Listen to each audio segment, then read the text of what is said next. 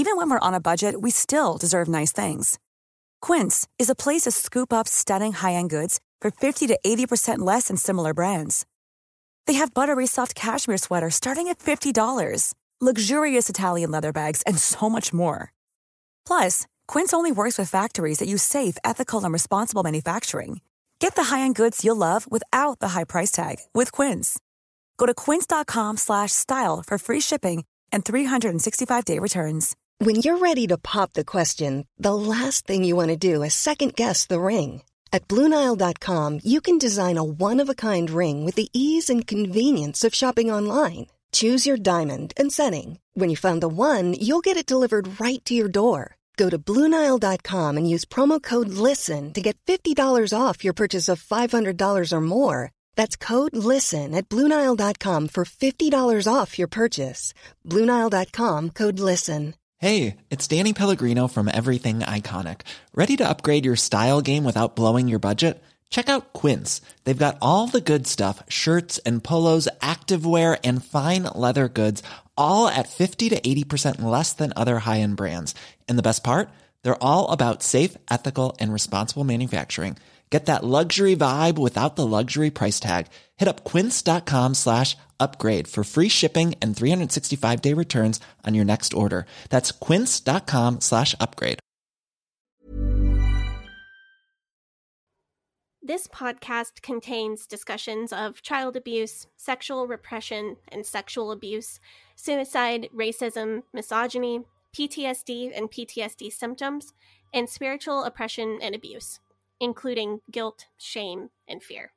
In most episodes, we will be mentioning some of these concepts in a general way without any graphic detail. If any of these topics or other triggering topics will be mentioned in great detail, we will let you know at the beginning of each individual episode, as well as in the show notes for that episode. Rolling river of time, you've healed me in too many days. No regrets, no confusion, there'll be no pollution. I'm so thankful I've decided to change my ways.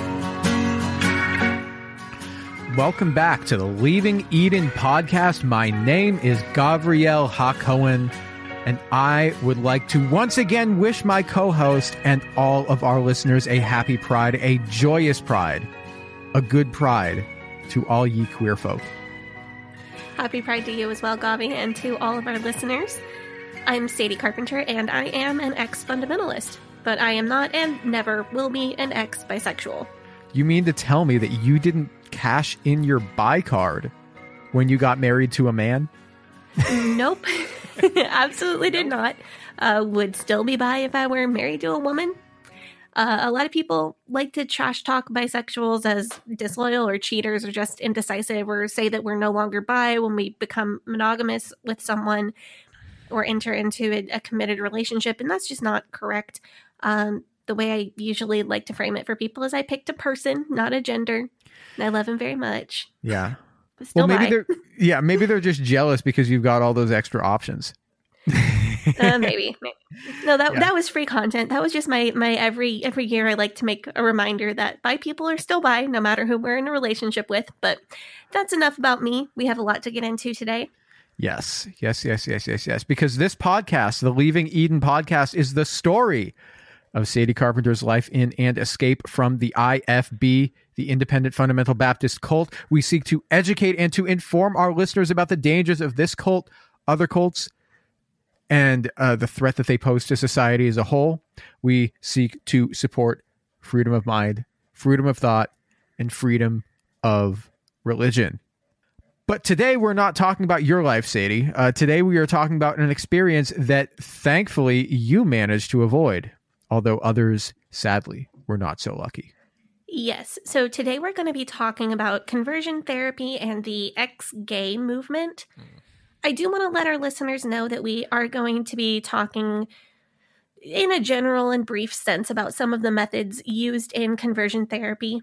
The word torture does come up quite a bit, but we're going to be fairly clinical about it. As always, we try not to glorify violence, especially not violence against those who don't deserve it. Yeah. So, Major TW.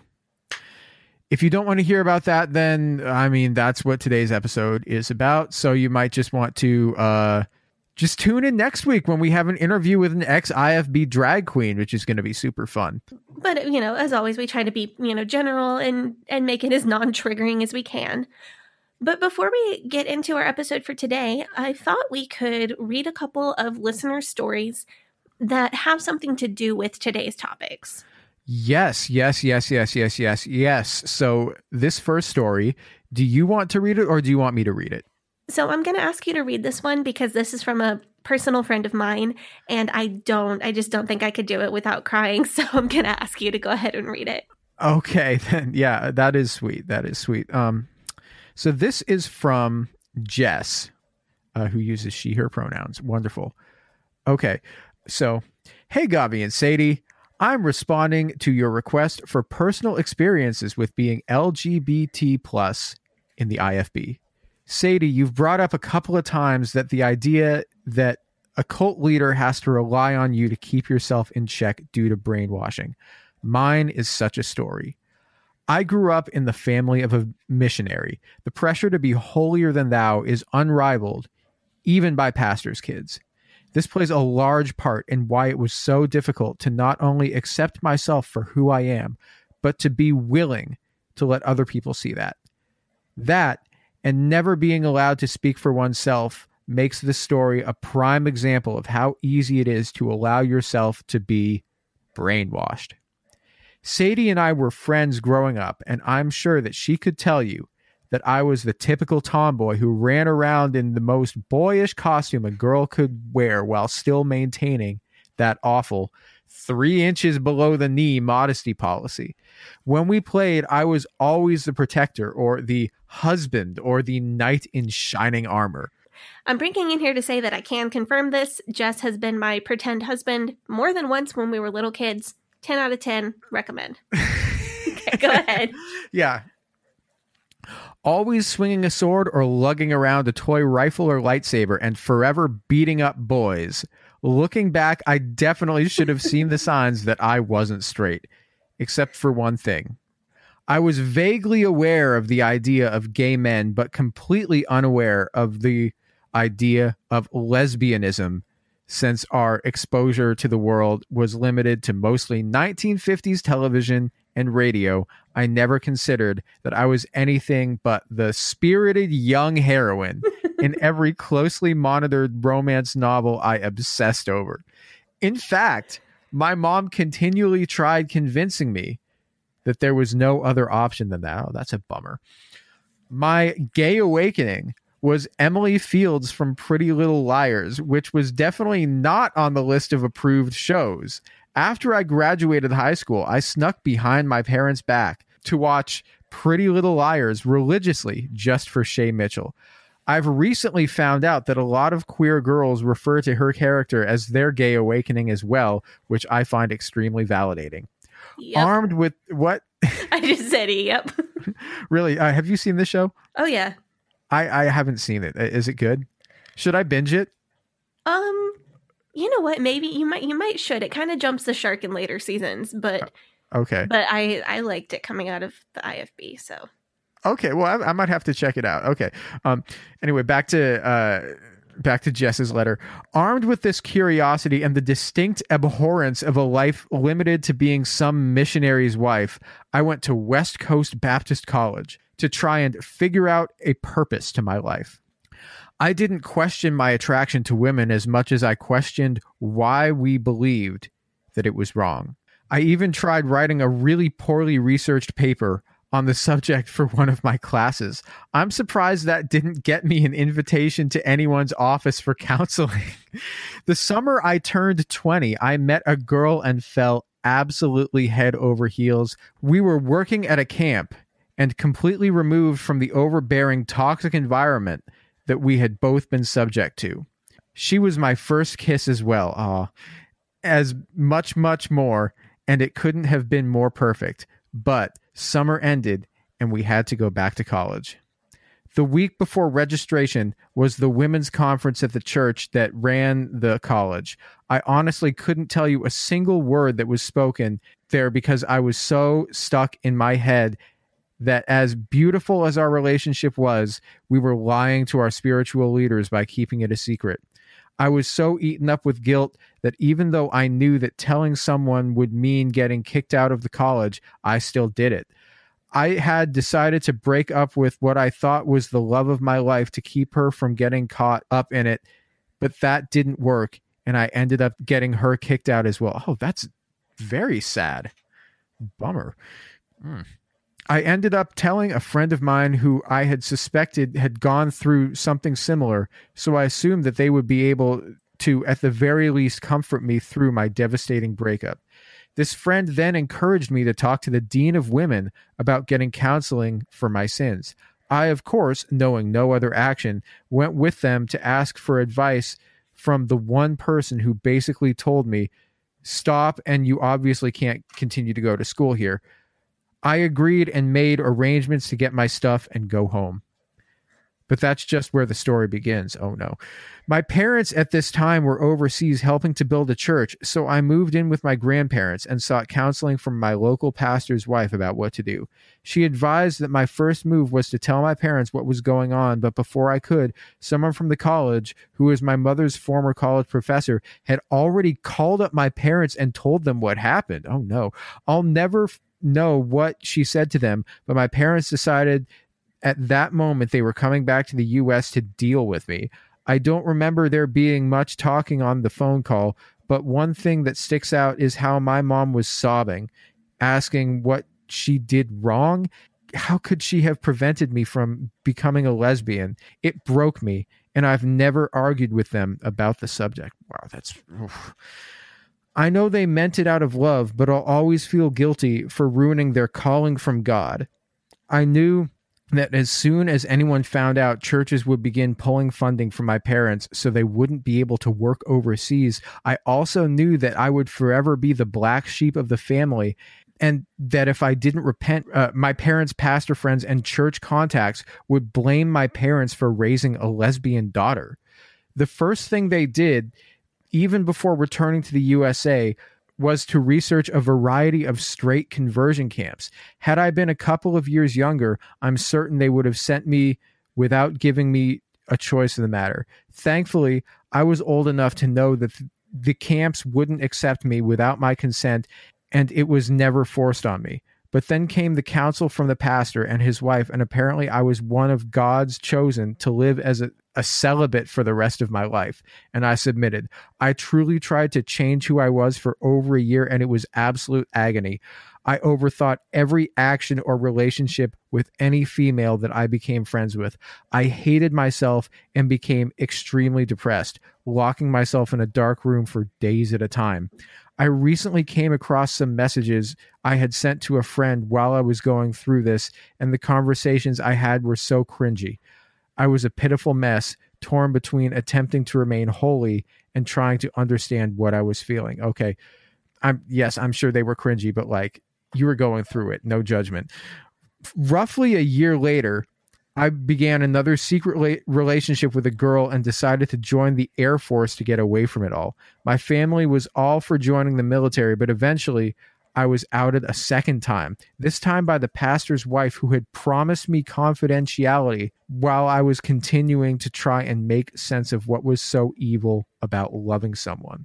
When my mother found out, she said some horrible things to me, things that I'll never forget.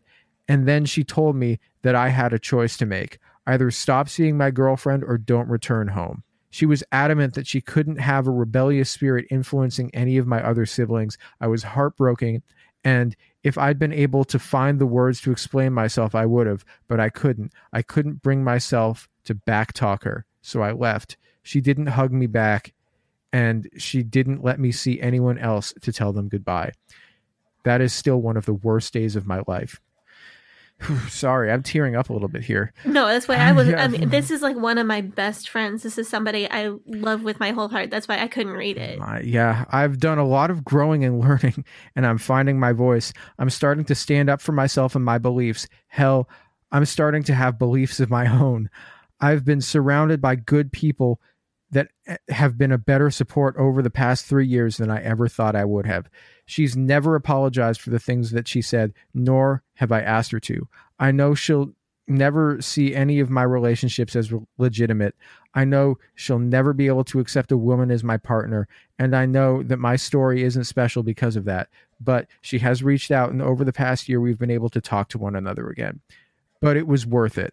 The grief, the self-hatred, the isolation, it was all worth it, because if I weren't a small part of the Rainbow Mafia, I never would have left that life. I was too good at pretending I was better than everyone else because I was the daughter of a missionary.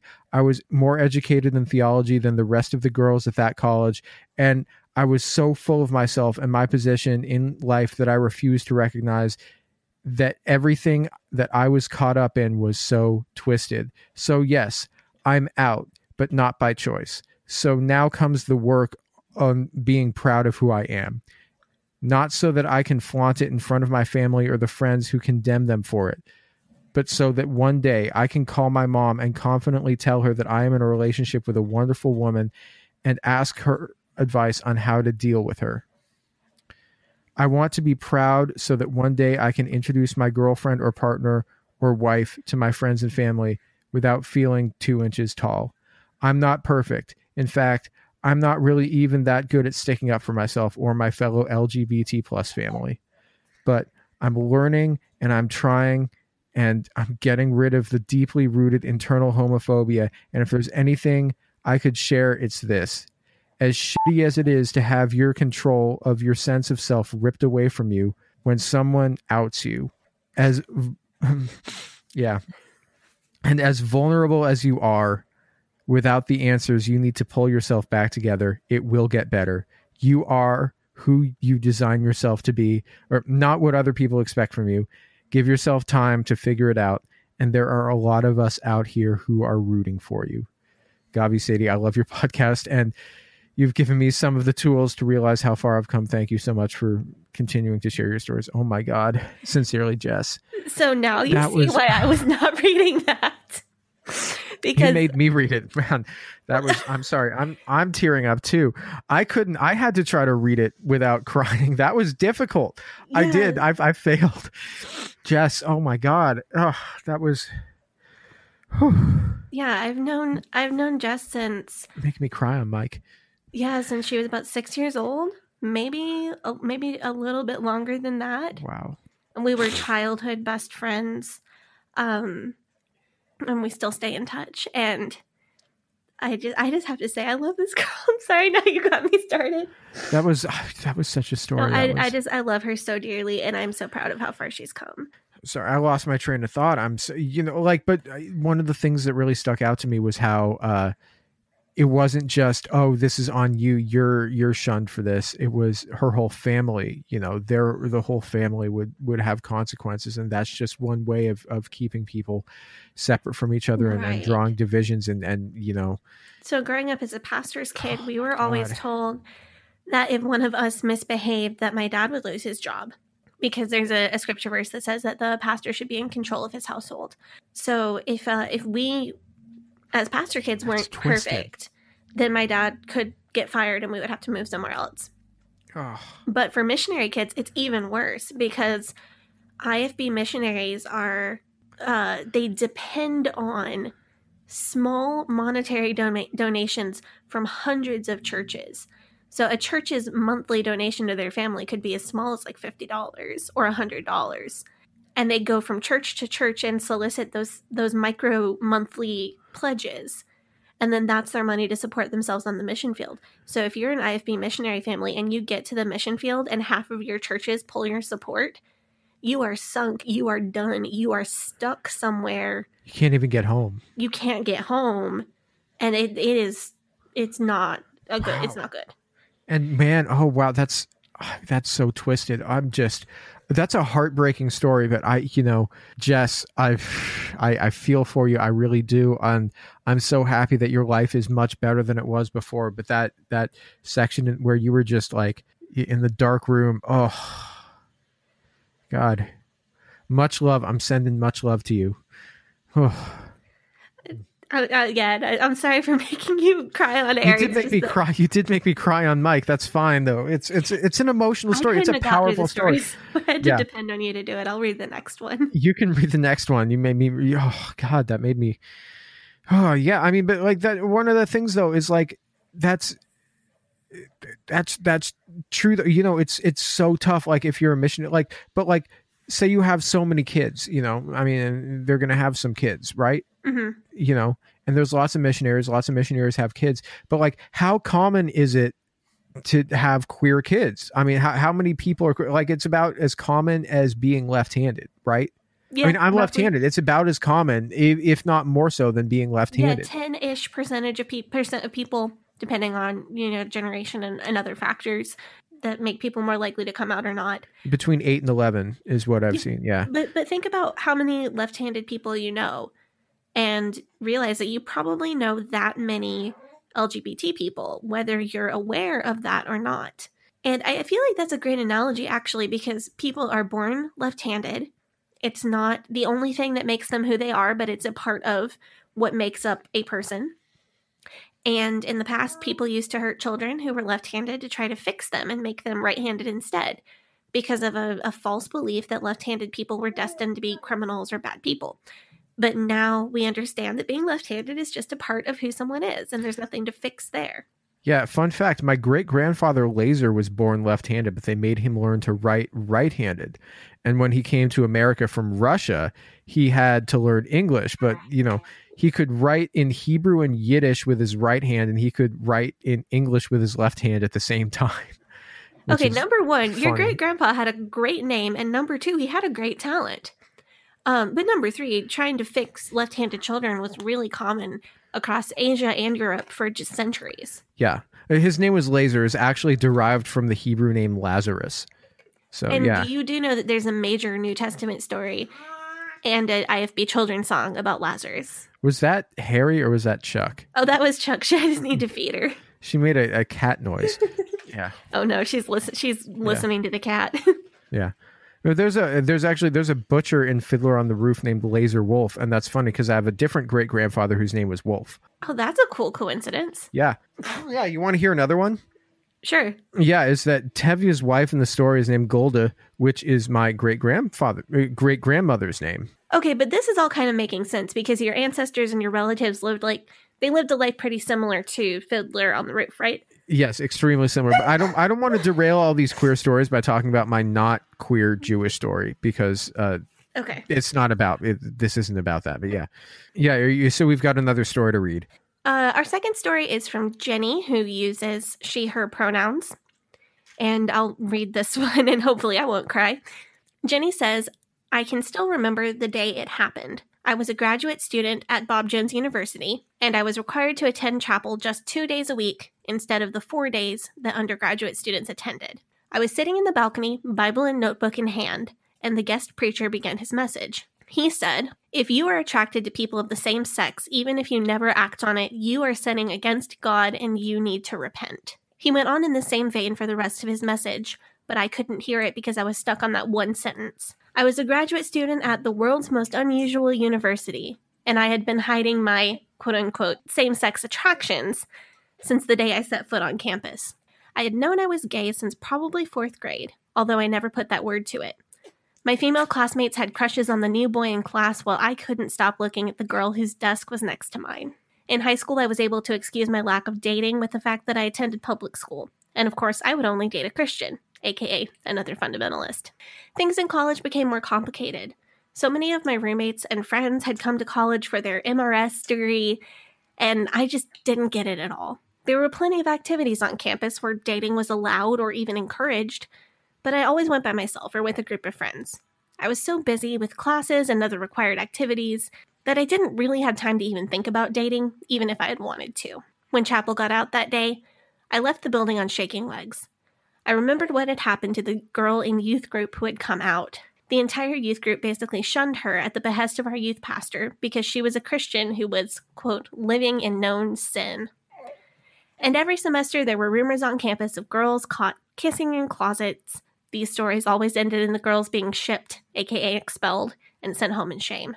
Of course, I didn't want any of those kinds of consequences, but the preacher said that even being attracted to the same sex was a sin, so I knew I had to make this right somehow. I sent a very carefully worded email to my pastor's wife of the church that I attended while at BJU and asked if I could meet with her.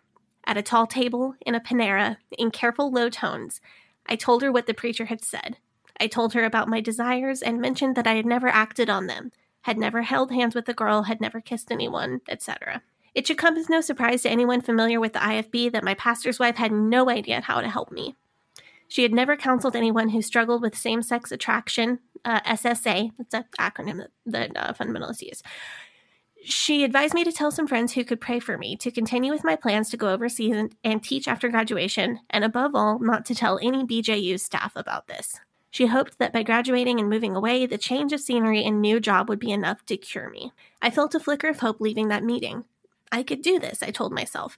I can talk to a few of my close friends so they can pray for me, and in a few months I'd be far away teaching at an IFB school where no one knew me anyway. I sat alone in my dorm room and carefully crafted messages to a small handful of friends, fellow grad students who had known me since I started on campus as a freshman. What I expected from my friends was something like this. Thank you for trusting me with this information. I will pray for you. Is there anything else you'd like me to do? This is not the response I received. I had one friend slip a note underneath my dorm door telling me she could no longer talk to me or spend time with me. Another friend said if I came to see her at her dorm room that we'd have to keep the door open, and that if we ate together in the cafeteria, we'd have to eat with a group of people. I had one friend who told me that the Bible says to confess our sins, but not our specific sins, and she never spoke to me after that. I felt like a pariah. I was so alone, and I didn't dare tell anyone else because I didn't want to lose the few friends I had left. I put my head down and focused on finishing my final semester and preparing for my move to the IFB school where I would soon be teaching. After graduation, I moved to a new place and started teaching at an IFB school. The school arranged housing for the staff, so I lived with 2 teachers who also taught at the school and attended the attached church. I was more ensconced in a bubble than I had been at BJU. The junior and senior high teachers had a weekly staff meeting, and at one of the meetings, a staff member brought up a concern about a specific student. Johnny had been exhibiting flamboyant behavior that is commonly associated with gay men. His mannerisms, his way of speaking, his enthusiasm for less masculine pursuits. The principal running the meeting shared the staff member's concern and suggested that he begin to mentor Johnny so that they could prevent him from turning gay. This led to a discussion where we were asked to consider the rest of the student body and name other students with similar mannerisms, as well as female students who were too masculine. Each student who was named was paired with a teacher who would be responsible for mentoring that student and helping to keep them on the straight and narrow. I sat in this meeting dumbfounded that we were judging preteens and teens based on a stereotyped set of behaviors. We had, in essence, become judge and jury and decided these students must be queer because of their behaviors, even though none of them had expressed anything that suggested they were actually queer. Everyone else in this meeting seemed to agree that the best thing to do was to mentor these students, and it was apparently okay to name them and judge them, not for poor academic performance or problematic classroom behavior, but for being a girl with short hair who sneaks into the bathroom after school to take her skirt off, or a boy who has a high voice, is expressive with his hands, and enjoys theater. I had already been in fear that someone may discover my struggle with SSA, but on that day, I began to fear for my students too. I didn't know at the time, but this was the first of many flaws that I would see that would lead me out of the IFB. And that's from Jenny. And thank you, Jenny, for your story. Thanks for writing to us. That's, man, to know like behind the scenes what goes on there like that. I think Jenny was the first person to write us. Really? I think she was the pioneer. Well, thanks for your letter. I'm really glad that you've written it because that just, wow, that was eye-opening and upsetting. It was. I thought it would be really appropriate to start this episode with these 2 stories in particular because they both have the common theme of a person and the people around that person thinking that their attractions or their sexual orientation are something to be fixed or cured, and trying to cure somebody else or trying to fix yourself. And I think that the most important thing for us to focus on here is, when we were talking about this idea of conversion therapy, is the real people that this does harm to. And so that has to be the lens that we look at this through. Right. And the thing is, they try to, I think people who believe that you can be fixed from being gay, I think the thing about that they do is they try to frame it in such a positive manner. The word healing gets thrown around a lot. Like people who have gone through conversion therapy might say that God has healed me from the sin of homosexuality. So I think that people who are proponents of this really work to make it seem very positive, when in reality, of course, it's hell on earth for people. Yeah, it's not healing, it's abuse, it's not therapy, it is denial of a piece of a person's humanity. Absolutely. But I wanted to go back to something that Jess said, which is that she was told by a pastor's wife that she was one of God's chosen ones to be celibate. So for more than a year, she tried to fix herself by isolating herself. So she was participating in trying to brainwash herself before she eventually realized that this wasn't something she needed to fix at all because she wasn't broken to begin with. So let's get it, because this is the history. Let's get into the history of what this is and how it's evolved, how it functions. Because that, I think, is yeah. I want to just do like a brief history of this. Yeah. So conversion therapy, as it is known, is a quote unquote treatment for gay people, for queer people, to try to turn them straight, to try to turn them into heterosexuals. Yes. And unlike some of the topics that we commonly discuss here, conversion therapy is not unique to the IFB at all. It's not even unique to fundamentalist Christians. In fact, it didn't start as a Christian thing at all, which surprised me. I found out doing research that it began in the very late 1800s or very early 1900s, just as psychology and psychiatry as we know them were coming into being. Yeah. So a few weeks ago, we were talking about how being transgender is currently technically classified as a mental disorder and how we feel very strongly that that is wrong. By the way, shouts out to Will, who's from Church Split, for saying dumb stuff on Twitter and making us talk about that on our podcast episode to begin with. Yeah, but anyway, relating to that, I mentioned the fact that it used to be that homosexuality was thought of as a mental disorder, and now it is not. Right. So these discussions of conversion therapy, including just talk therapy, which is still misguided but fairly benign compared to, actual torture, didn't start from the assumption that homosexuality is a sin. They started from the assumption that it's a mental disorder like schizophrenia or bipolar or dissociative or anything else. Freud in particular said that maybe some people could be cured with talk therapy, but he thought that most LGBT people couldn't. Freud didn't seem to think that it was that much of a big deal. I think it's funny, though, how much of psychology is based on stuff that Freud said, even though we know now, like, thanks to modern psychology, how fucking wrong Freud was about almost everything. Right? Right. But somehow, like, psychology works. Like, I guess that's science, you have to ask the question and keep pursuing it, even if that means doing a complete 180 degree, even if that means doing a complete 180 on everything that you think is true. Yeah, that's correct. I'm sorry. I was really thinking of how I could possibly make a your mom joke because Freud came up. Oh God. But I don't think I can come up with one. And then I thought that I'd make some jokes too. Why not? While you're at it. Well, then I thought I would make I would make a came up joke because Freud came up. But I don't think I'm going to have anything for those jokes today because that's not the point. The point is the history of conversion therapy. So one of the first very vocal proponents of conversion therapy was Edmund Bergler. He was a contemporary of Alfred Kinsey, we're thinking like 50s and 60s. So Alfred Kinsey was one of the first sex researchers to say that being gay or being queer wasn't an issue or a sickness or a mental disorder at all, and that there was no need to be cured because that person wasn't sick. Bergler was his main opposition. So Bergler and psychiatrists who followed his train of thought were the originators of a lot of terrible, terrible methods that are still being practiced 60, 70 years later in Christian conversion, quote unquote, conversion therapy. Yeah. So this guy, Kinsey, seems like, he's a real deal here. But like one of the things that kind of comes up to me is that one of the things that you hear about, especially from earlier in the century with scientists who are like experimental scientists, is that they'll have like different opinions with each other, and then they'll just like go out of their way to try to prove themselves right or prove each other wrong. You know what I'm saying? Like this is a thing that you would hear about. So I think it was like the beginnings of pop psychology, right? Because it's the first time that psychologists and this leads to other doctor, like this leads to Dr. Phil, this leads to Dr. Oz.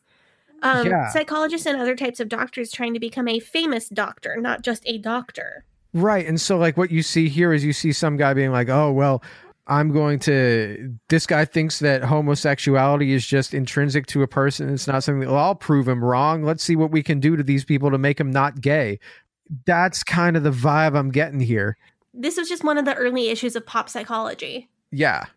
Like now the whole thing is like, oh, is dissociative identity disorder, is it real or is it not? And like the arguing about DID and BPD are like what psychologists do now. And at the time, it was just the hot issue. It was how can you change somebody who's gay into being straight?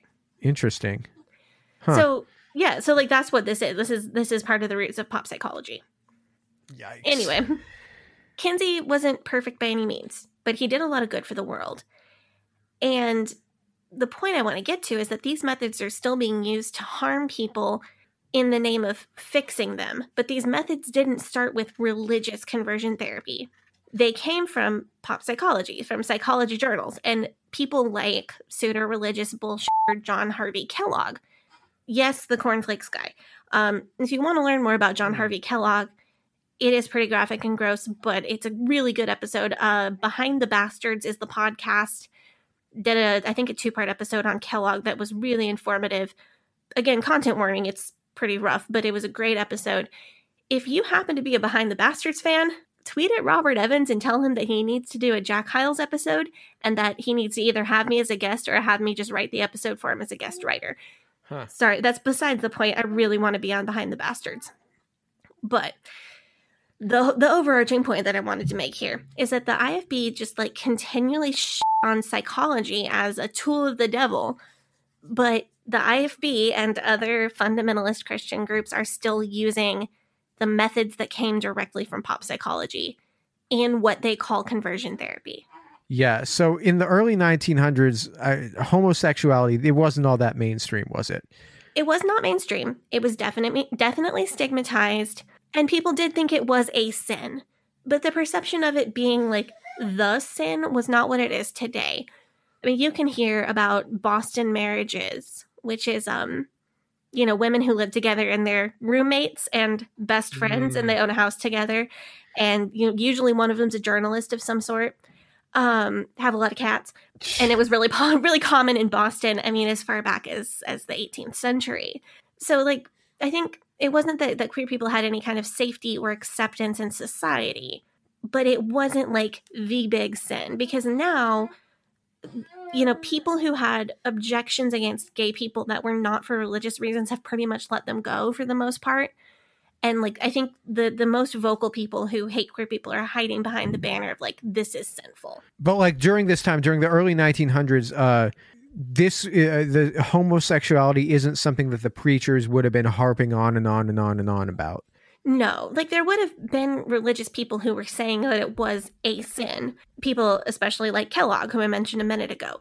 There would have been preachers who had a sermon about it or something, but it was not the big sin, the worst one, the big kahuna, like it is now in the evangelical church with like, it's pretty much like being gay and abortion are like the two things that they really like to harp on. It wasn't like that back then. Right. So around this time, I mean, it would have been if you were a drinker, right?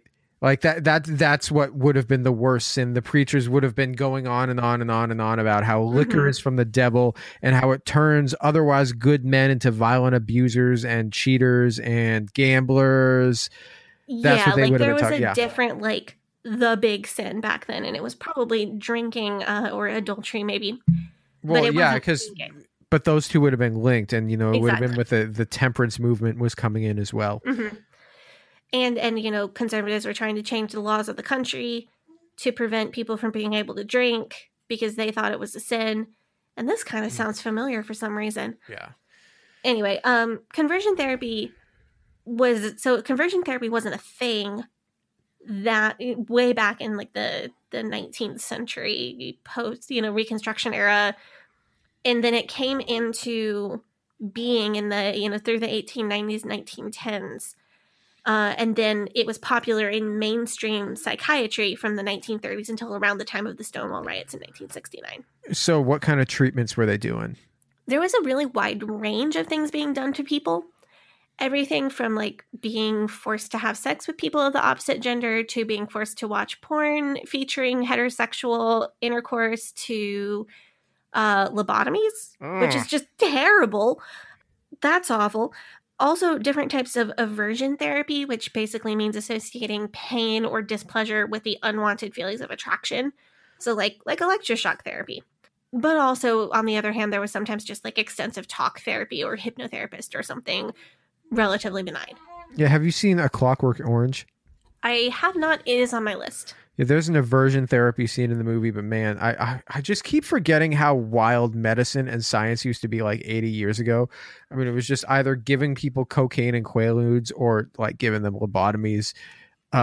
Yeah, I mean, that's how it used to. They'd just be like, there's something, have a lobotomy or have cocaine and quaaludes. I mean, yeah, Rose Kennedy had a lobotomy famously. Oh, yeah. JFK's sister. Yeah. I don't know. Maybe they should have just given all of the gay people cocaine and quaaludes. You know, based on the sample size of gay people that I know, I'm not sure that would not have gone over too well. Yeah, not have gone over? Yeah. That might have been a popular answer. Yeah, it was like 50 years too early. Yeah. Jokes aside, conversion therapy went out of style in mainstream psychiatry around the time of the Stonewall riots in 1969. And things changed pretty quickly for things changing.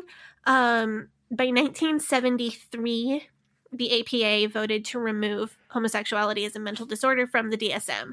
And then I think the updated DSM, where it was not listed, came out in 74. Yeah, but this time period, in the late 1960s, early 1970s, that's when the evangelical movement is like really in full swing. And they're focusing heavily on like so-called sins that are apparent in broad culture. So like being a hippie, drug use, racial integration, women's liberation, and of course, homosexuality. Right. There was this shift, and we'll talk about it more in another episode, but this shift in the evangelical movement to hating modernism, which is what they called, hippies and You mean like the Empire liberals. State Building? No, religious modernism. Religious modernism, not architectural modernism. Oh. I can say all those words in a row. Yeah. So anyway, the evangelical movement took up the torch of so-called conversion therapy from the psychology community. And I was not able to find like a person who was the bridge between those two things. This is still weird to me because fundies hate psychiatry so much, but just in the course of between 1973, when the APA removed homosexuality from the DSM as a mental disorder, and 1976, when Love One Out was founded, around the time Exodus International was founded. Just in the course of those 2 or 3 years, it almost completely flipped from a psychology thing to an evangelical thing. Do they hate? It's weird because fundies hate psychiatry. Do they hate psychiatry more than they hate the gays, though? I guess not. That's the question. Yeah. I get so. It's so odd to me because, like, according to fundies, everything psychiatry is just evil. But they didn't even make up their own methods for conversion therapy. They just took the ones that had been used by the psychiatrists and, like, added in some random Bible verses. You mean did, like, a Christian citation? Yes.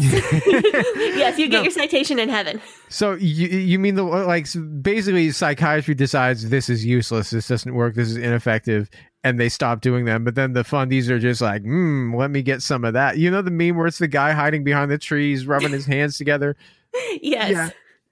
Not a meme from a Chick Tract, sadly. Sadly, no. No, like that's kind of exactly what it was. They just like, oh, hey, psychiatry, you have all these like ineffective tactics. We'll take those. Yeah. And these tactics just torture and harm people. And about 3 to 10%, maybe 10% is very generous, of people who go through these therapies say that they worked. Yikes. Yeah. So that's kind of the start of the whole thing. Let's go take up the offering. And when we come back, we can talk more about the turning point where conversion therapy became specifically an evangelical fundamentalist Christian thing and what the fundies did with it. Okay, cool. Yeah, we'll be back in a couple minutes. Hey, I'm Ryan Reynolds. Recently, I asked Mint Mobile's legal team if big wireless companies are allowed to raise prices due to inflation. They said yes. And then when I asked if raising prices technically violates those onerous two-year contracts, they said, "What the f*** are you talking about, you insane Hollywood ass?" So to recap, we're cutting the price of Mint Unlimited from $30 a month to just $15 a month. Give it a try at mintmobile.com/switch. $45 up front for 3 months plus taxes and fees. Promo rate for new customers for limited time. Unlimited more than 40 gigabytes per month. Slows full terms at mintmobile.com. Spring is my favorite time to start a new workout routine. With the weather warming up, it feels easier to get into the rhythm of things. Whether you have 20 minutes or an hour for a Pilates class or outdoor guided walk, Peloton has everything you need to help you get going. Get a head start on summer with Peloton at onepeloton.com.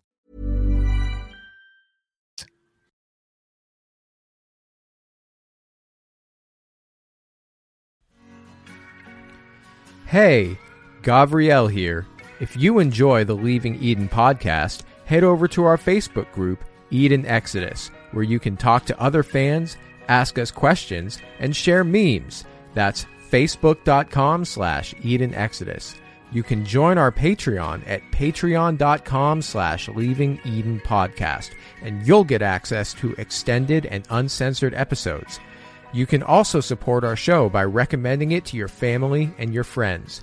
The Leaving Eden Podcast is a fully independent podcast, and we really appreciate your support. And now, back to the show. So we are back. We are here talking about gay conversion therapy, which is as ineffective as it is abusive. Yep. So perhaps one of the most famous groups for conversion therapy was Exodus International. And this was founded in 1976, and it closed permanently in 2012. Some other really well-known names in the broader evangelical world of conversion therapy groups would be the Restored Hope Network, Joel 225 International. I don't know why these all end in the word international. And Courage International, which is the Catholic 12-step anti-gay program. The Catholic one doesn't seem to actually torture people, from what I can find out. So I guess that we get like half a point for no physical torture being involved. I mean, that is an incredibly low bar, but congratulations on being better than Kim Jong-un. Yeah. I guess. I don't know. Okay, so what's Exodus International's claim to fame? So 2 things. First would be their purchase of Focus on the Family's ex-gay franchise ministry. It's called Love One Out. I don't know. It just, aside from all like the homophobia and the torture and like all that stuff, they're buying and selling ministries for like millions of dollars. And this really makes me feel like this might be the kind of thing that Jesus would have flipped some tables over. Like a franchise. So it's like an Applebee's? So Love Like One a- Out, no, not like a place. Or like Love- I guess it's a homophobic Applebee's, so it's like a Cracker Barrel. Oh, hey, don't hate on Cracker Barrel. I love Cracker Barrel. I'm too Southern for you to hate on Cracker Barrel. It's like a Chick-fil-A. Okay, that's fair. Yeah. No. Chick-fil-A. Their sandwiches are good, but I can't eat there because they're so delicious, and they're so delicious, but they don't go there. fucking hate gay people. It's such It bullshit. makes me really sad because I really like their sandwiches. Okay, let's not make me sad over Chick-fil-A right now. And then they like tried to say that they quit giving money to the hate groups. It's just the guy in charge. And I was like, oh my God, this is the best day of my life. I can eat Chick-fil-A again. And then they were like, no, we didn't actually stop giving money to hate groups. JK. That was a bad day for me. Oh well, as long as Krispy Kreme isn't homophobic, I guess I'll get by. Anyway, Love Imagine One what Out. we would do if T-Bell was homophobic. I would be so f***ing mad, man. I'd be fine. Jonathan would be upset. I'd be pissed. Anyway, Love One Out. So it was a brand name for Focus on the Family branded conferences. So like a group of people with a slideshow that would travel around the country and like set up at different evangelical churches and like charge for tickets and then tell those people how to fix gay people. So like a TED Talk? Oh, okay. So yes, like that, like a brand name conference. Like how do you sell, if it's a ministry though, how do you sell it for millions? Like That makes me upset. Also, Love Went Out was propagating theories about what makes you gay that were extremely similar to Freud's, like, your parents did something wrong theories. So they're promoting, like, bad theories, but also, like, they hate Freud and they preach from the pulpit all the time about how Sigmund Freud is rotting in hell, and then they're using his theories to, like, shame the parents of gay people who did nothing wrong because their children didn't do anything. This just all makes me really upset. This sounds about right, though. I mean, fair. The other claim to fame of Exodus International, however, was the fact that in 2013, the head of the corporation came out and said that they were wrong about conversion therapy, that it doesn't work, and that they were sorry for the pain and damage that they caused. I guess that's unexpected. Yeah. I don't know. Like, that's not what you expect to have happen. But I wonder how long they knew it didn't work before they made that statement. I mean, I don't know, but I'm going to get more into that statement later. I also found an interesting tidbit when I was researching the rise of Christian ex-gay therapy, by the way. Do you know who was part of a group who spent $600,000 on advertisements supporting conversion therapy? $600,000. $600,000 in the 80s and 90s, published advertisements supporting conversion therapy in major publications like the New York Times and major national newspapers. So it's, oh my God. So is it the Duggars? Yes. So the Family Research Council, that's where alleged pedophile Josh Duggar worked during his year in Washington, D.C. when he was trying to be a politician before he got caught having an Ashley Madison account. The same year where he also allegedly hired sex workers and then allegedly assaulted said sex workers. Yeah, and he also had to go to, what was it? Jesus. He had to go to Jesus Fix Me camp. We know that didn't work. So I don't see why it would work on gay people. Didn't work on Josh Duggar. I know, but anyway, I thought it was so interesting. Like, Family Research Council just comes up like every episode that we do sometimes. And they spent $600,000 plus on $600,000 conversion therapy ads in like the 80s and 90s. That's such a fucking huge amount of money, dude. Holy shit. In the 80s and 90s, $600,000. How much is that now? That's like, oh, it's got to be double, right? Or close to a double, triple. That's got to be like. I know, and that was like that had to be DeVos family money because like the DeVos family was connected to FRC back then. That's stupid amounts of money, Jesus. So man. I'm going to tell you about. So these ads featured a supposedly ex-gay man and his supposedly ex-lesbian wife posing happily and saying, "Look how good our marriage is." And I'm going to tell you about that man in a few minutes, who is the model for this ad. So through the efforts of the Family Research Council, Love Went Out, and Exodus International, the Christian administration of conversion therapy peaked around the turn of the millennium. And there were a lot of semi-famous people who would be nationally, like not like famous, but like Christian, like Fundy famous, you know? Like Jack Scott was like Fundy famous.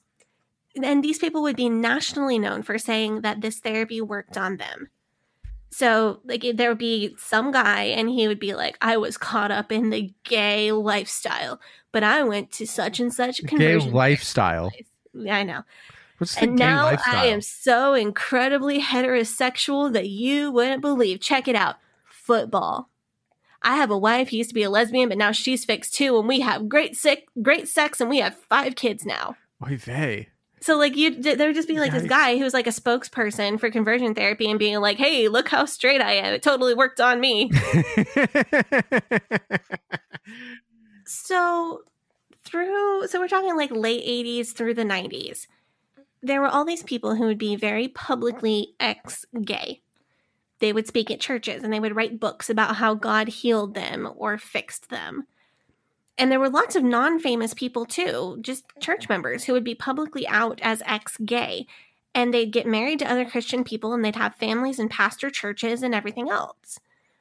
But this went about as well as you would expect.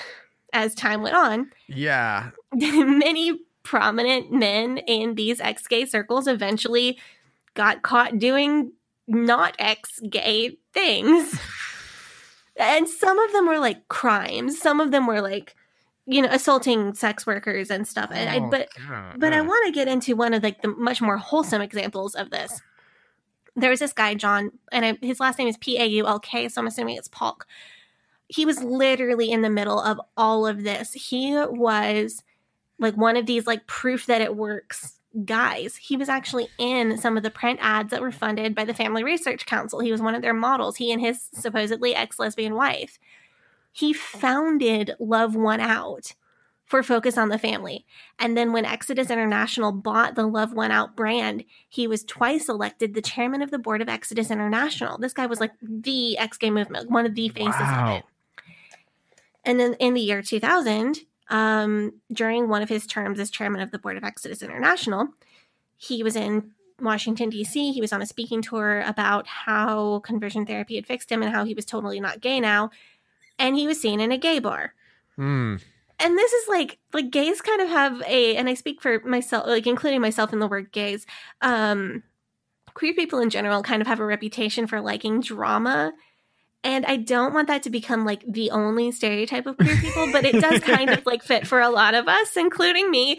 So I'm calling myself out here. Don't leave me out of this, because the straights love drama too, even if we don't want to admit it. This is why you get along well with gay people, because like you're heterosexual, but you've got a lot of like the personality traits that we like. Oh, well, like being a drama queen. Thank you. You know what? I love to hear it. I love to hear it. That's the thing. Like you're like incidentally heterosexual, but you also own like gold platform boots. You have great sense of style, and you're a real drama queen.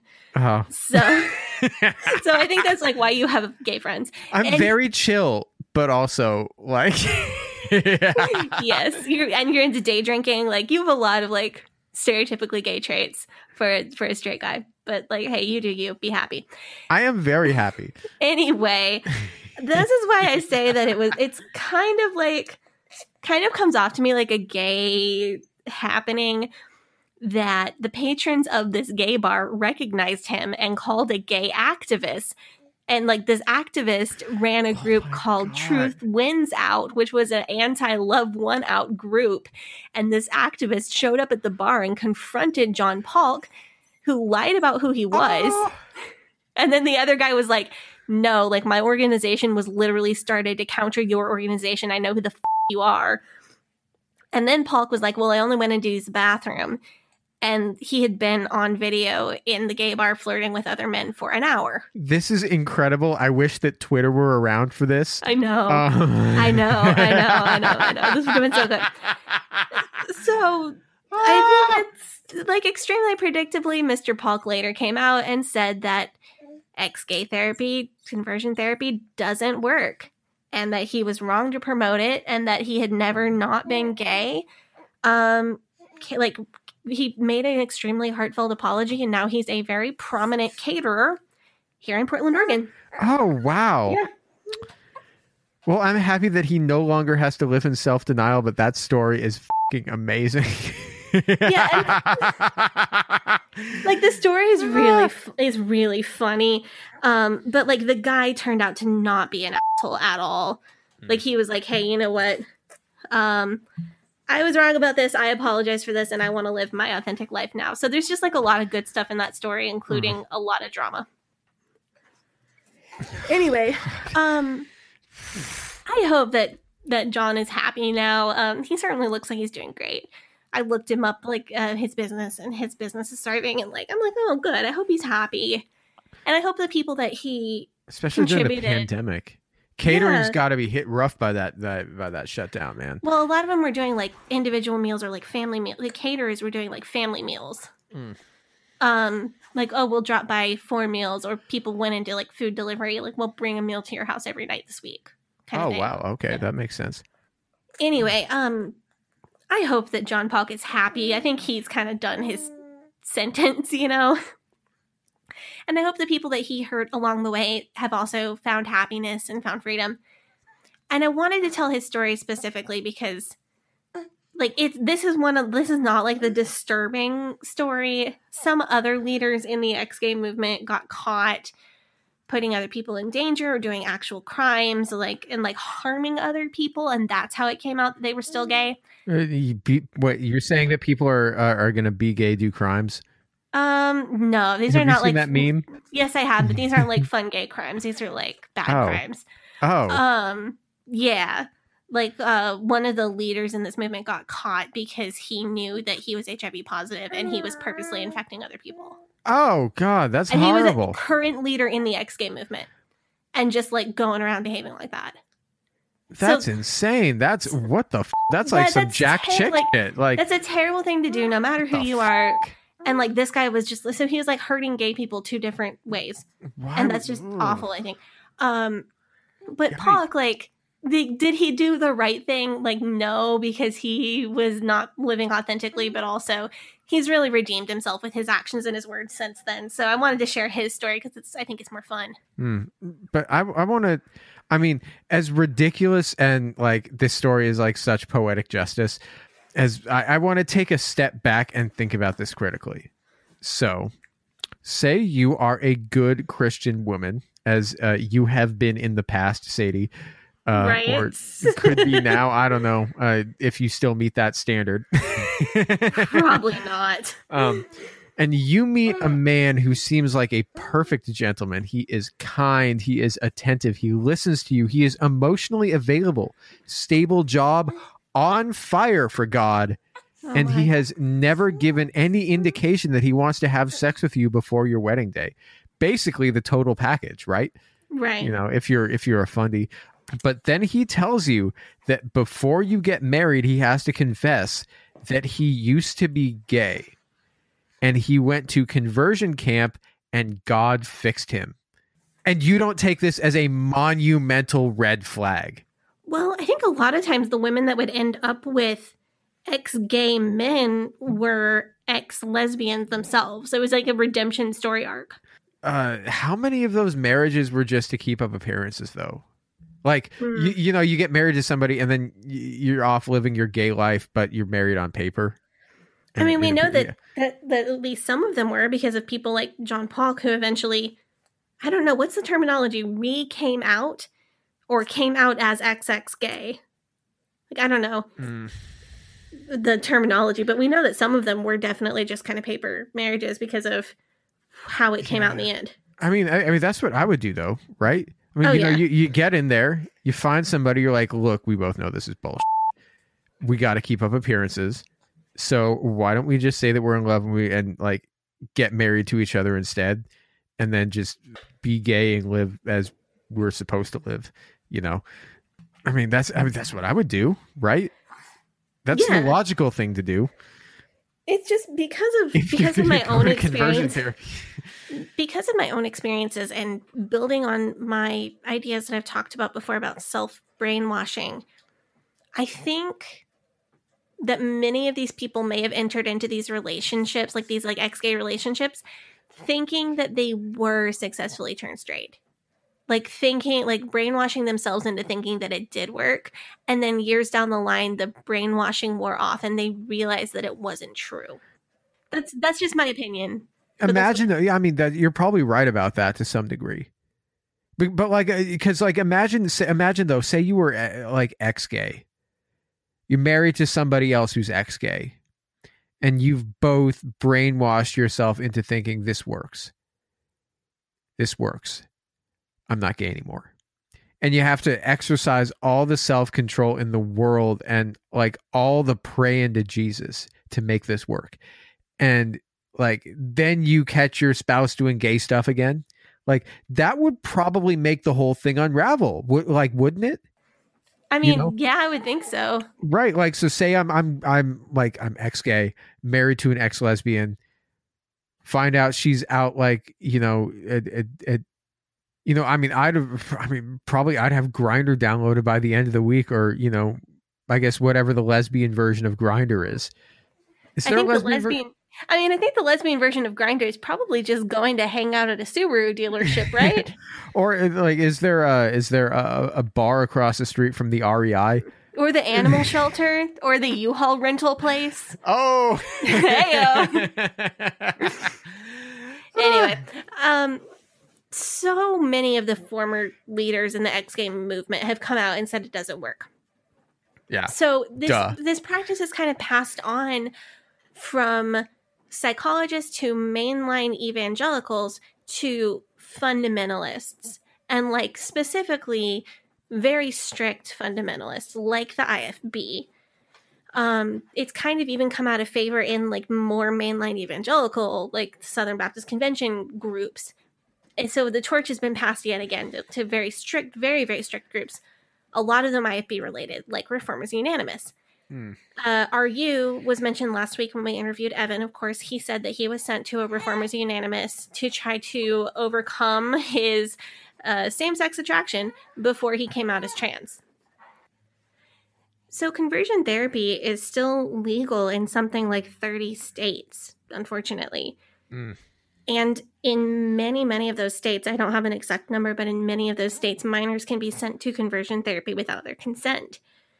Children can literally be kidnapped out of their beds by strangers that their parents have hired to kidnap them and turn them straight. Ugh. And that's legal in many, maybe over half of states.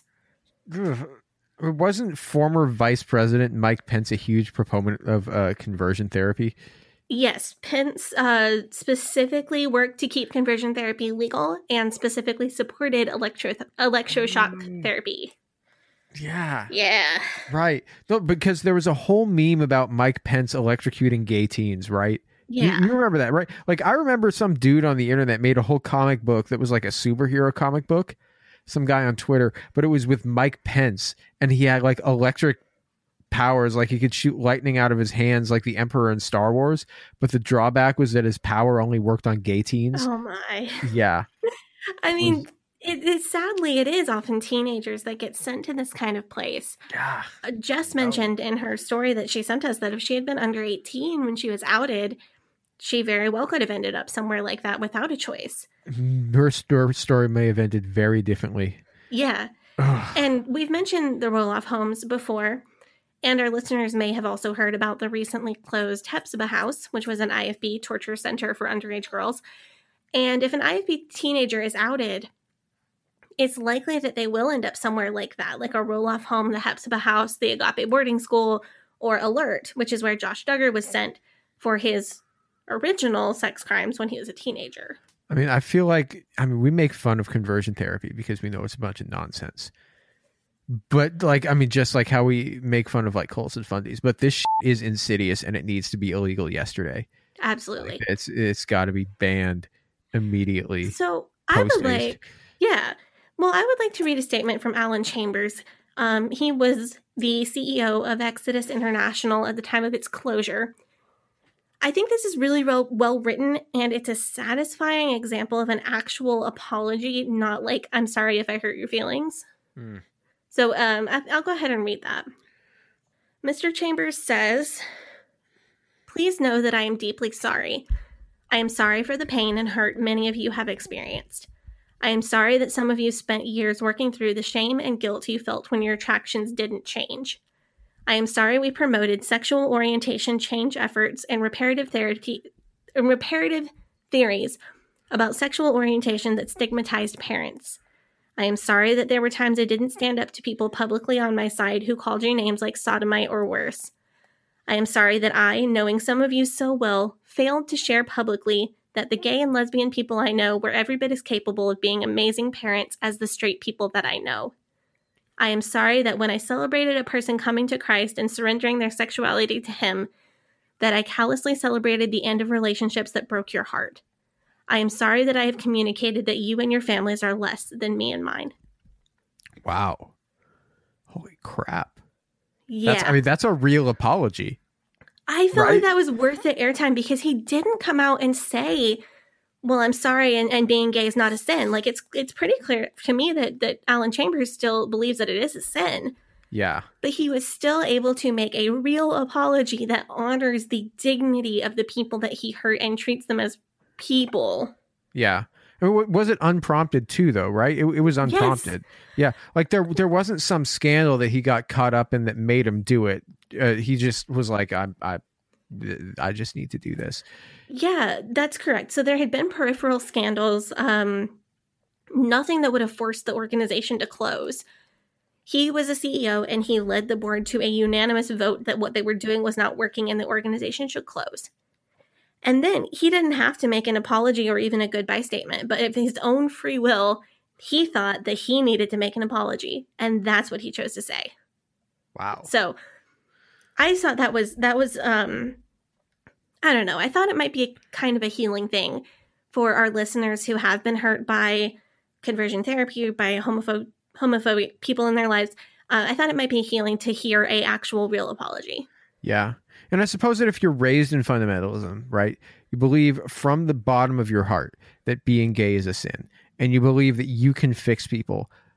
Like, but, you know, after a while, you see that like all of it's for nothing, that all of these, you know, it's only causing pain, and that one person after another that you was like, this is a success story.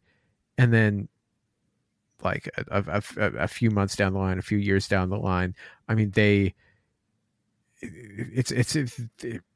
just, you realize that you've done nothing to help them, that, you know, that they're going to be gay because that's how they are. That's who they are. Like, I mean, that's, you know, and then they shake off. That's who God made them. Yeah. You shake off that repression, or you see them shake off that repression.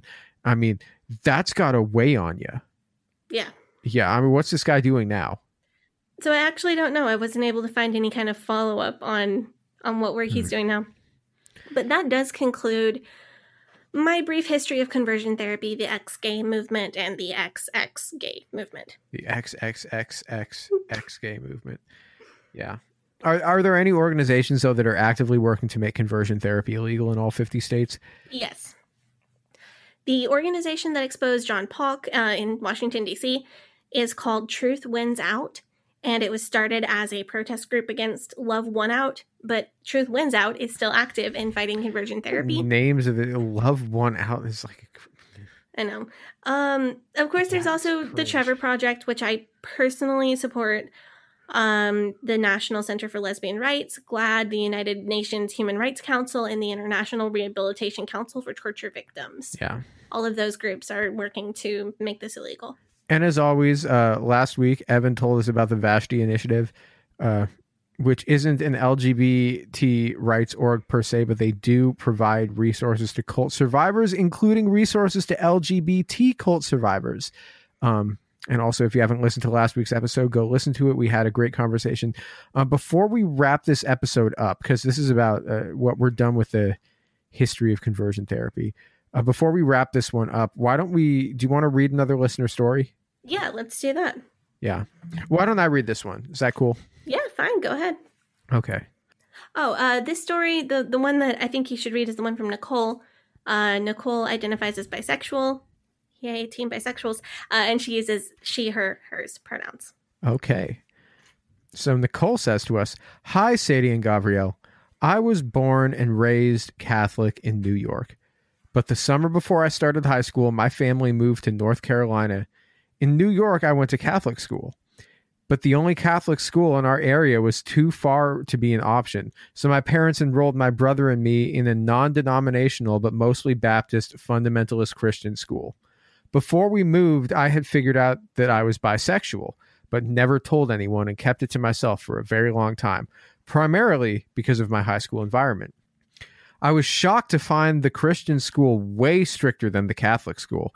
Also, most of my classmates had never spent extensive time or even been friends with someone who wasn't fundamentalist before. Another shock to me. Even though in New York I had gone to Catholic school, I had friends in my neighborhoods of various religious backgrounds.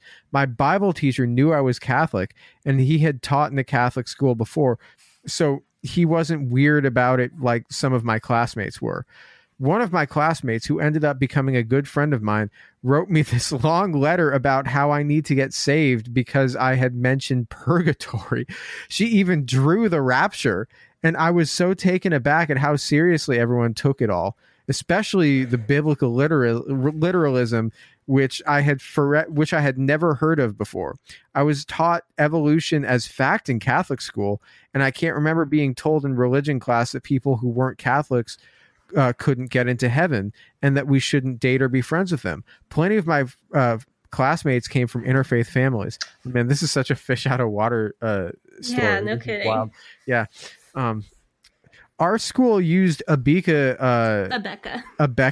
Yeah, we're gonna do a whole episode about it. Our episode used Abeka curriculum, which is made by Pensacola Christian College. Oh, hey, that's where you went. Yeah.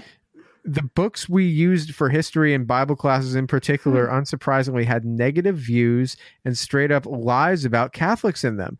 And at first, I felt kind of obligated to raise my hand and be like, that's not true.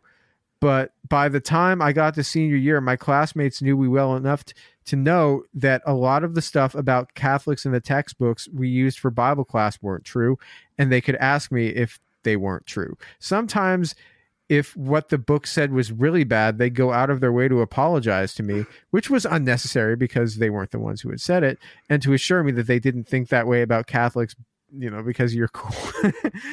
Yikes. Yeah. Even with these positives, I started getting paranoid about the rapture and hell, which had never been on my radar before, and would sometimes get sick day before chapel because our school invited so many fire and brimstone guest preachers to preach. Although one surreal sermon included the preacher ranting about how he was tired of Jesus being portrayed as sexy in movies. All I have to say about that is rock me, sexy Jesus. I was gonna say that Passion Pretty of sure the that's from Christ. Hamlet too. You remember Passion of the Christ when we watched that? Yes. And we got to see Jesus' side butt for like 10 frames. Yes. And it was, yeah. Anyway, after conversations with my friends from high school who are now out of that movement, we agreed that it was pretty effective indoctrination. I can't count how many times my friends got saved over and over again in high school because they were convinced that last time wasn't real or good enough. I certainly don't blame my high school friends for the things they might have said or done back then, because at least I had the advantage of knowing other than that belief system. They grew up in it and had way more restrictive lives than I did. My parents, who were stricter than a lot of my friends' parents back in New York, suddenly became the cool, easygoing ones because my new friends' parents were so strict. We also didn't go to mass regularly, and some of my friends expressed that they wished they didn't have to go to church so often because they felt like they had no free time. On some Fridays after school, they would want to hang out at my house because my parents played regular music and let us watch PG-13 movies on our own. Those times were so fun, and it was like we had a chance to be as close to regular teenagers as we could get in that environment. Oy vey. Still, there was always a bit of a disconnect. I knew my friends didn't have high opinions of LGBTQ people, and it wasn't uncommon for guys especially to call each other LGBTQ slurs as jokes. Around 2014, I was sitting at lunch with my friend and her boyfriend, who we couldn't call her boyfriend because dating wasn't allowed at the school, and she had mentioned that Russia had banned queer people being queer publicly, and that people trying to teach each other about it or spread info would be sent to jail. They seemed more than happy about it, and it kind of hit me that no matter how close we got, I could never share my bisexuality, this important aspect of my identity, with them because they view it as awful sin, and that's essentially criminal. To this day, I'm closeted to a lot of the people because I'm terrified of losing friends I care about so much. So to add on to the new paranoia of the rapture and going to hell, I was scared of people at school finding out about my sexuality and my parents sending me to conversion therapy, even though they've always been pretty neutral about queer people. Through all of it, I never wanted to stop being bisexual or try to pray the gay away. I just wanted my friends to change their minds about queer people.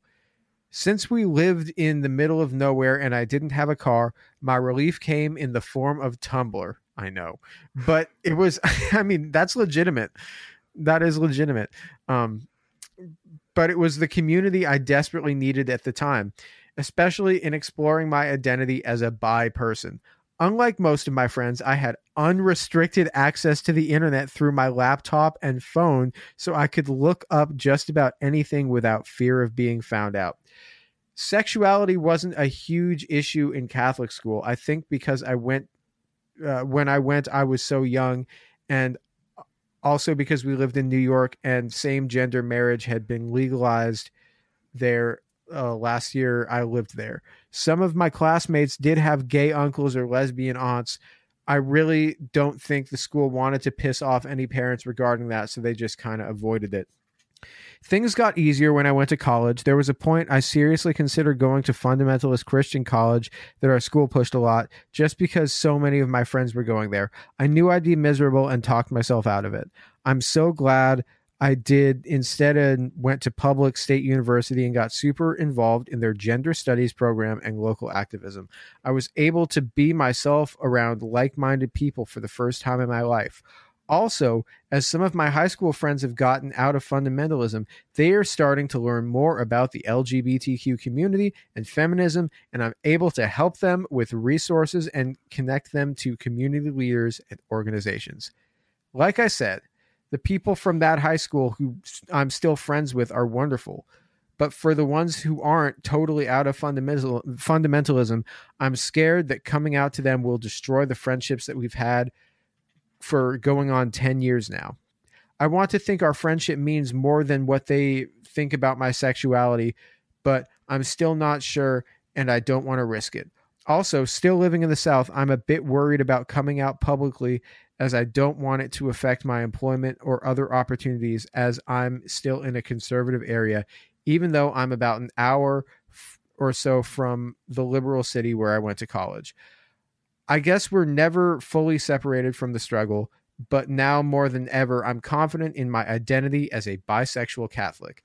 Maybe too, everything that has happened in high school was for a reason. I did meet great people, and I'm better able to empathize with people in cults or repressive religious environments. I hope I helped my friends and classmates a bit too.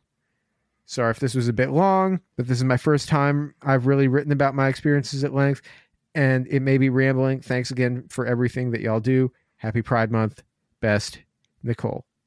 Well, Nicole, I'm sorry that you had the absolutely insane experience of going to a Fundy high school as a bisexual Catholic. Yeah, I am also Wow. sorry that you had that experience, but I am hearing recently, this whole Pride Month so far, I've just been running across stories of other queer Catholics, and that makes me really happy. First episode of the month, we had one from a queer Catholic. Yes, From Sam. Sam was raised charismatic yes. Catholic. And then I've also had like people run across people on Twitter. Somebody it's followed on Twitter tweeted about who is like an out queer person, tweeted about how they converted to Catholicism after an acid trip, which was a fantastic story. It just makes my heart full because I have a lot of hope for the church. Like, the church is old and changes of any kind are just way too slow. And that doesn't excuse the lack of changes that need to happen. But I do think that within my lifetime, I do hope that within my lifetime, the Catholic Church will be marrying people of all genders and ordaining women. I don't think they will be ordaining queer people within my lifetime, sadly, but I think within Chuck's lifetime, I think that's totally possible. Yeah. Well, that's the thing, though, is that, like, if you have a really ancient institution, right, is that, like, if there's an institution that's around now, that's been around for, like, hundreds and hundreds and hundreds of years, I mean, they know they have to change, they have to evolve to survive. So sometimes things, like, if you want something that is going to be more willing to accept change, it seems counterintuitive, but you have to go for the older institution because the newer ones are going to have that fresh edge that just hasn't been ground down yet, but sans a time, right? Yeah, you see what I'm saying? I mean, yeah, so what you're saying is like the Catholic Church is more likely to accept queer people within my lifetime than Steven Anderson is. Oh, absolutely. Absolutely. 100%. Yeah. Cause like, I mean, Catholic Church, it is a big organization, and like, there is a lot of inertia there. Yeah. Right. There's a lot of old doctrine, and there's a lot of people in that church that are conservative. And it's worldwide. Yeah. That's the other thing. Yeah. A large percentage of older Catholics are not going to be in favor of these changes. And I don't really I wish that those people would just suddenly become, have the same brain as me and become super progressive and like want these changes. But I understand that that's not how it happens. And society is evolving, right? Right. And like, I don't really blame people for having I blame those who have hateful views. I don't blame people who have old-fashioned views, because hate doesn't typically go away. Like, tradition changes, and like non-hateful, I just don't get X thing, that changes. Like, hate doesn't go away, but like, I just don't understand it can go away and can change. Anyway, I think what you have to remember is that one day people in Chuck's generation will be priests and bishops and even the Pope. Like, one day, I don't know when that'll be, but one day somebody who's who's younger than me will be the Pope. Like, one day somebody who's Chuck's age will be the Pope. And if I have a son one day, my kid could one day be a bishop or a pope. And maybe the church will even like put the lightning speed on and move quickly enough that Chuck or another daughter of mine could be ordained in the Catholic Church. Wow. Like, one day it's going to be her generation in leadership. That's the thing about the perpetual nature of the church, is that the person who's Pope now is like 50 years older than me almost. But one day it's going to be someone my age, and in one day it's going to be somebody's Chuck's age. And I don't think that these church policies are just going to not change eventually. And when I'm raising my child, what I have in my mind is that, she's going to be part of the generation that makes this kind of change. Yeah. And wow. That's the goal that I'm looking towards, is that she's going to be part of a generation, not just in the Catholic Church, because she can go whatever direction religiously she wants, but that one day somebody of her generation is going to be president. Like, one day someone of her generation is going to be the CEO of major corporations, and that whoever she grows up to be, that she will be part of the generation that makes even more changes, and that she will be a brave leader in that generation. Wow. I mean, that's a good sentiment to end on. Sadie, would you like to tell the nice people what we have planned for next week? I am so excited for this. Yes. I'm unbelievably excited for this. Next week, we are finishing out Pride Month on a high note with our interview with Dinah Housefire, who is a drag performer and all-around hilarious human being. We think you all are really going to enjoy that. Oh my God. I'm so fucking pumped. This is going to be the funniest shit. We should do like mimosas or something. Mimosas and drag queens go together, right? A virtual drag brunch. I got some good comments on Wine Sadie from the Dating with a Porpoise episode. So okay. I feel like I need to make the return of Wine Sadie. Yeah. So you do mimosas? I might do cognac because I'm a baller like that. I have no tolerance because I just had a baby, but I can handle some mimosas, I think. It's going to be a literal drag brunch on the podcast. That's what it's going to be. What we should title the episode is like Leaving Eden Drag Brunch. Yeah. Anyway. So one thing, if you listen to this show, one of the things that so Dinah was raised IFB, right? Dinah was raised IFB, yes. Right? Dinah also had an exorcism after catching the gay demon in China. Yes. So that's going to be nuts. And listen, this might come off as really cynical, but I'm pretty sure that exorcism didn't quite work. But tune in next week to find out for sure.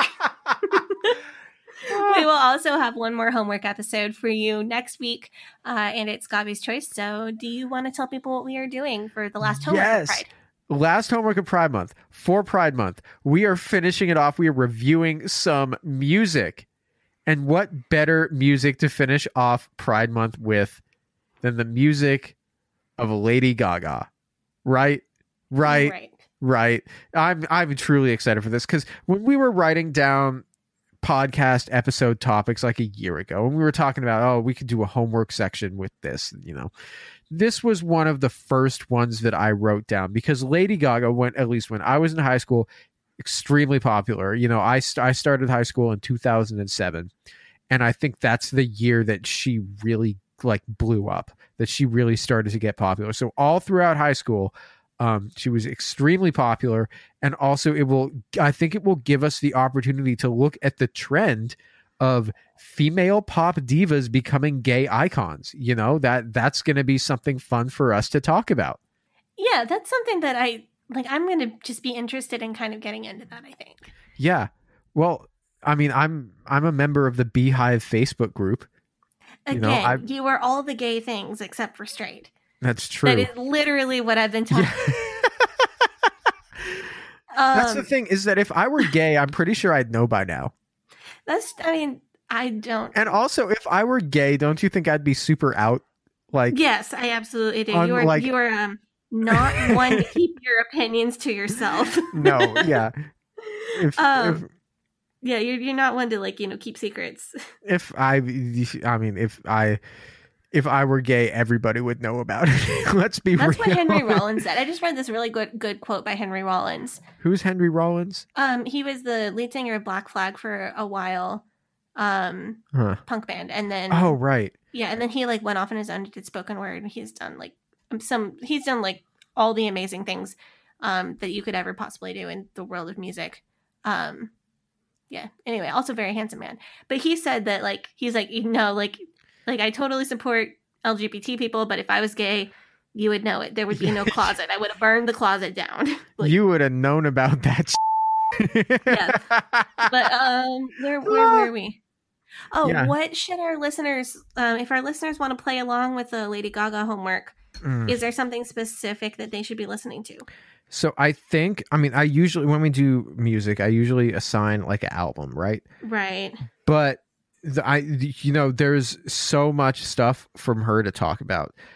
But the stuff I mainly want to talk, at least for music, because that's what I have the biggest reference for, is the first 3 albums, right? So that's the Fame, Monster, and Born This Way. Those are her first 3, right? Oh, I don't know.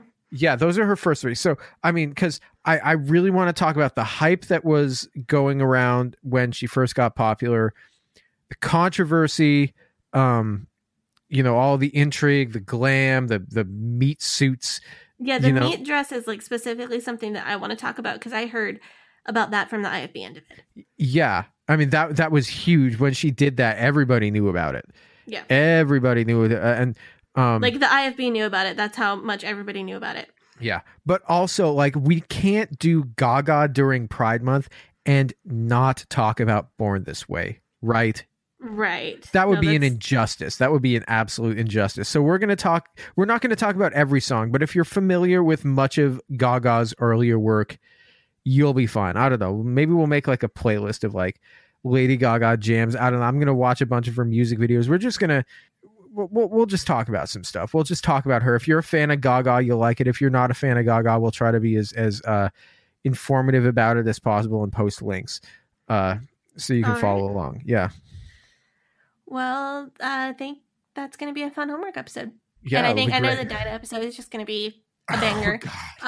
We've talked about some really heavy topics, but we're going to close out this Pride with more of a celebratory note. I think that's going to be, I think we balanced it well. Congratulations to you, podcast buddy. Oh, well, thank you. Yeah, we talk about dark stuff, but we try to keep it positive and empowering and validating. Have you checked out Dinah's YouTube channel? I have a little bit. There's an episode. Oh my God. There was an episode where it's reviewing sparkling waters. Oh my goodness. No, I haven't yet. It's the funniest See, I'm afraid that we've invited someone on the show who's funnier than both of us and that we may just have a coup. What if it's a coup attempt and we just don't have a show anymore after that? No, look, Sadie, you know what this show is? Your story is way more interesting than mine. I'm just kind of here. I'm good with that. I'm good with riding coattails. Yeah, true that. This is your story. I'm just here to be edit out my baby crying. That's what you're really here for. Yeah. No, we got good stuff coming up for the rest of June. We got good stuff coming up for July. It's going to be good. It's going to be great. I don't really want to tell people exactly everything that we have planned for July because I like the intrigue. But we are going to be doing one of our most requested episodes in July. So we can't guarantee to do every request that we see. just for logistical reasons. But we do enjoy when you send in episode suggestions. And when I kind of keep track. And when I see several people requesting the same thing, I like to do an episode on that if I feel like I have the material and have something to say about it. Mm.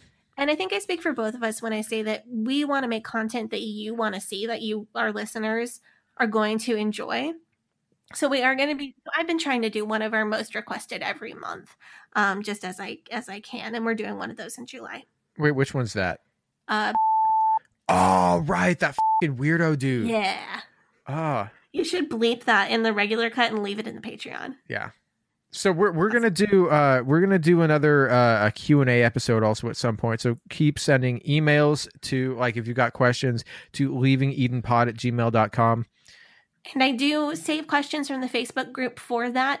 But if you want to be 100% sure that both of us got our eyes on them and they didn't just get lost in my screenshots with a million pictures of my cat and my baby, send them to the podcast email address. Yeah.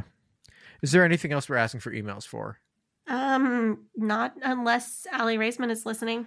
Yes, Allie Raisman, if you're listening to the show, email my heart and say our love will never die. That was a Britney Spears lyric. Oh, okay. Cool. Once again, I'm just killing it out here. For somebody who doesn't appreciate it because they don't know pop culture references. Yeah. You don't know that song, Email My Heart, Britney Spears? No. I swear I've brought it up on the show before. I've talked about it before. I don't know if I knew that it was a reference. I thought that was just a thing you said. No, there's a song called Email My Heart. Okay, so I know Toxic. I know that's a banger. I know Oops, I Did It Again. Banger. And I know like one other one. Is it You Drive Me Crazy? Nope. Is it the one where she's like, it's Britney? Yes. Is it Womanizer? Maybe. Yeah. So I know like three Britney Spears outfits, and then I saw her Saturday Night Live thing. And that's like that's about it. So what I'm saying is that we also need a Britney Spears episode at some point. I would be highly in favor of having a Britney Spears episode. Okay. Yeah. So anyway, we've rambled enough. Anyway, now that we've done our Patreon content for the week. Yeah. So if you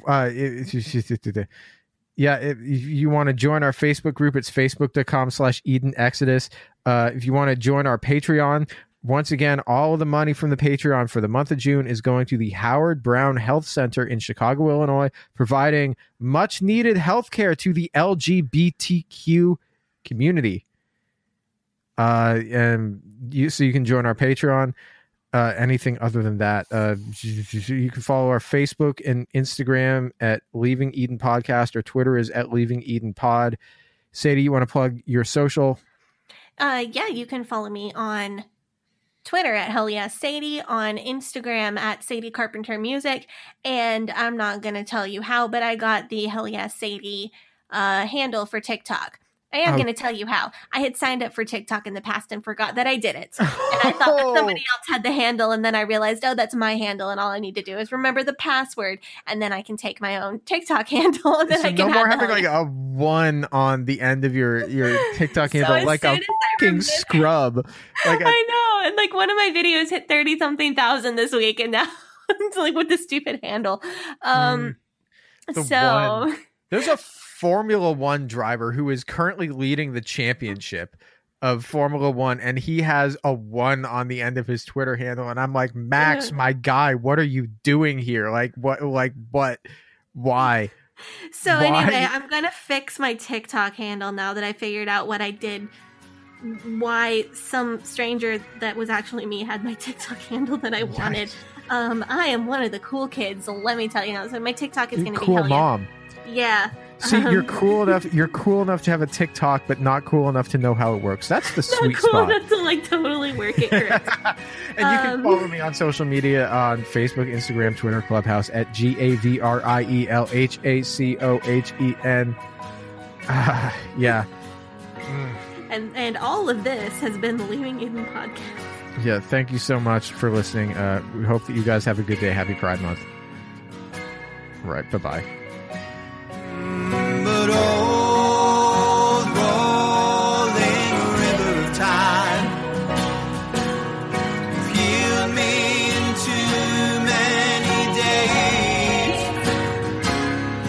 No regrets, no confusion.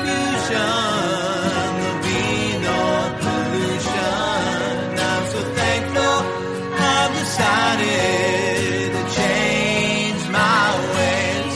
I'm so thankful I decided to change my ways.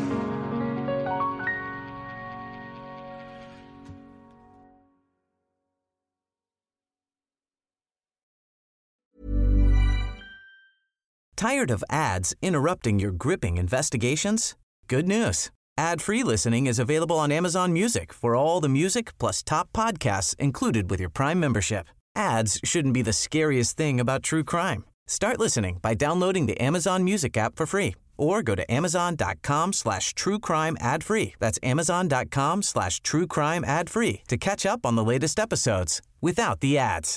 Imagine the softest sheets you've ever felt. Now imagine them getting even softer over time. That's what you'll feel with Boll & Branch's organic cotton sheets. In a recent customer survey, 96% replied that Boll & Branch sheets get softer with every wash. Start getting your best night's sleep in these sheets that get softer and softer for years to come. Try their sheets with a 30-night guarantee. Plus, get 15% off your first order at bollandbranch.com. Code BUTTERY. Exclusions apply. See site for details. Hey, it's Paige DeSorbo from Giggly Squad. High quality fashion without the price tag. Say hello to Quince. I'm snagging high-end essentials like cozy cashmere sweaters, sleek leather jackets, fine jewelry, and so much more. With Quince being 50 to 80% less than similar brands. And they partner with factories that prioritize safe, ethical, and responsible manufacturing. I love that. Luxury quality within reach. Go to quince.com/style to get free shipping and 365-day returns on your next order. Quince.com/style.